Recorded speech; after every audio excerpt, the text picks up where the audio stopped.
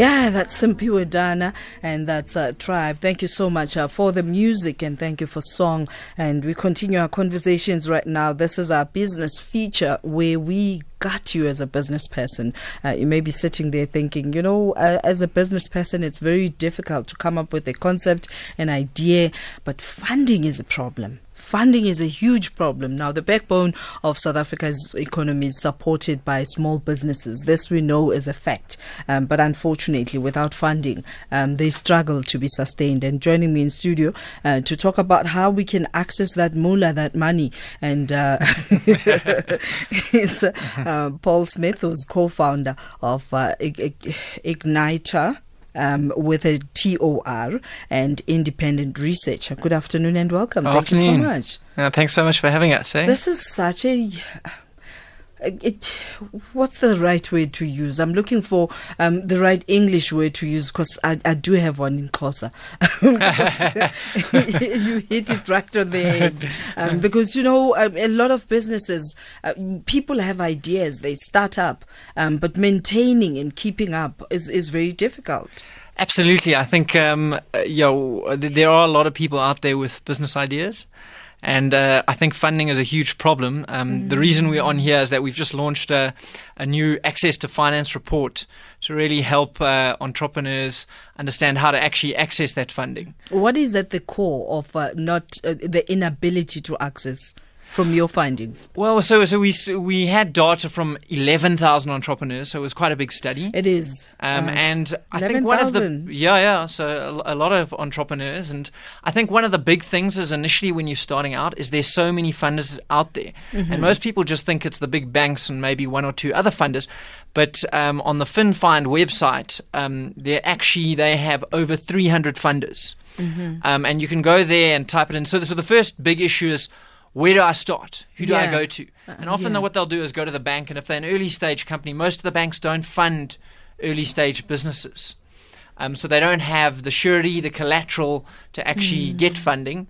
So where to next? So I think that's the first big problem they have, is actually finding which are the right products and institutions to actually look for, because you have funding for different reasons. You may want it to start a business, you may want it to grow the business, you may be looking in different sectors. So I think finding the right funders is the first problem to solve. So who then is a FinFund, and what becomes their role? As we're listening to this conversation as small businesses thinking there's hope. Yeah, so what FinFind is they're the organization that provided the data for the study, and they have a platform where you can go on there and type in your needs and answer a number of questions, and what that they then do is spit out at the other end, these are the right funders for you to talk to. So they're saving you a whole bunch of time and effort by putting you onto the right funder instead of you just going around and just Googling and just applying to whatever funders and there you can find out who's giving grants from government. They've got 110 government funds on there, funding products. So it's a wide variety of different funding. And there's also some education tools there, like what is the funding that you need? Is it sort of some type of startup funding? Is it invoice factoring maybe that you need, which is a complicated term, but it just means that maybe if you've managed to get a customer who's willing to say, cool, I'll give you a pro forma invoice, you can actually go get someone to give you the funding to do the work.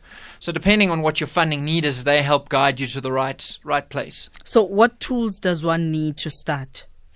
Because this sounds like a one-stop solution, and it's going to save a whole lot of heartaches and petrol price that hits straight into your pocket and your stomach from moving one source to another, trying to find the right door.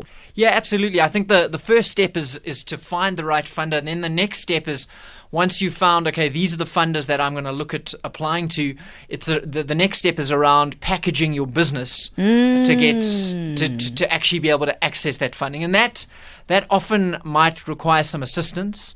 So if you're not a wizard with the numbers, maybe you need to have a bookkeeper help you out or an accountant help you out to put together a business plan or all the financial statements, the cash flow statements, to be able to go and access that funding. So often what we'll find is that businesses are profitable, they could pay back loans, they could get money to grow, but they they aren't able to package their business in the way that the funders are actually going to give them money. And most of them worry more about sales than they worry about bookkeeping. Well, absolutely. And I think even in some cases, they don't worry enough about SARS. No, it's worrying about they're going to catch me. Okay, yes. 100%. Well, I think it's a big problem that a lot of entrepreneurs, they're these creative people who are going out there and creating new products and businesses, and they don't focus on the admin side of the business enough, and basically packaging that and getting all that right. It can often be a problem. And I think also one of the big problems that we see is that businesses don't think they need funding. So you'll have someone who maybe is retrenched from a job and they decide to start a business, and they go set up a successful business that's doing well, and then they have a bad month or two. And suddenly they need funding, but they need it now to pay salaries at the end of the month. But everything's not in order. So I think one of the big things that you can do with funding is look for money when you're in a good place. So when the bad times come, you basically can actually have all of those things in order to actually access that money. So and then also taking care of the administration side of the business and being able to package the business in a way for funders to give you the money, I think is also and also knowing what skills you lack, that you're not a jack of all as a business person. Absolutely, yes. I think that's 100%. I think that one of the big things with entrepreneurs, they often try to do everything. And if you look at the research around why businesses succeed, one of the big things is teams, and teams especially with different skills. So they find that great businesses will usually have someone who's really good at the sales side of the business and someone who's really good at maybe the actual manufacturing or administration side. And I think if you're a lone entrepreneur and maybe you're really good on the admin side, you need to look to partner with someone who could sell, or the other way around. This sounds like a great tool for one to have to enhance whatever needs that their business need. Where does one access the report? So you can get hold of the report on www.accesstofinancereport.co.za. And what's interesting about the report is that there's a lot of new data there that we never had in South Africa. So we know that entrepreneurs have said this is a funding problem, but for the first time, what we've managed to do is actually quantify how big is the problem.